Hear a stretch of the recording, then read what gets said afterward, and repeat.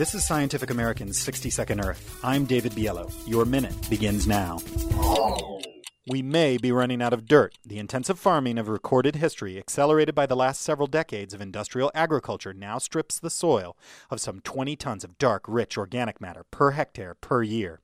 That's not just a problem for farmers. Much of that carbon ends up in the atmosphere, contributing to climate change, which then goes on to exacerbate other food-growing issues, such as droughts or floods and extreme temperatures.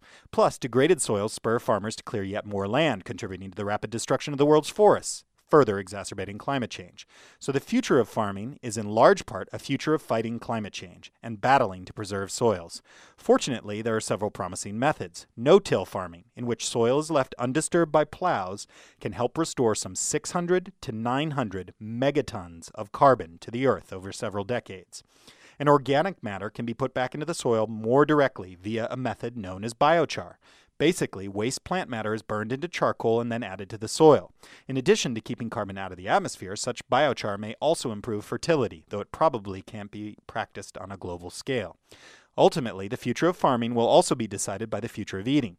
The amount of land needed for farming in the first place could be radically reduced if people stopped eating as much meat. Your minute is up for Scientific American's 60-Second Earth. I'm David Biello. Thanks for listening.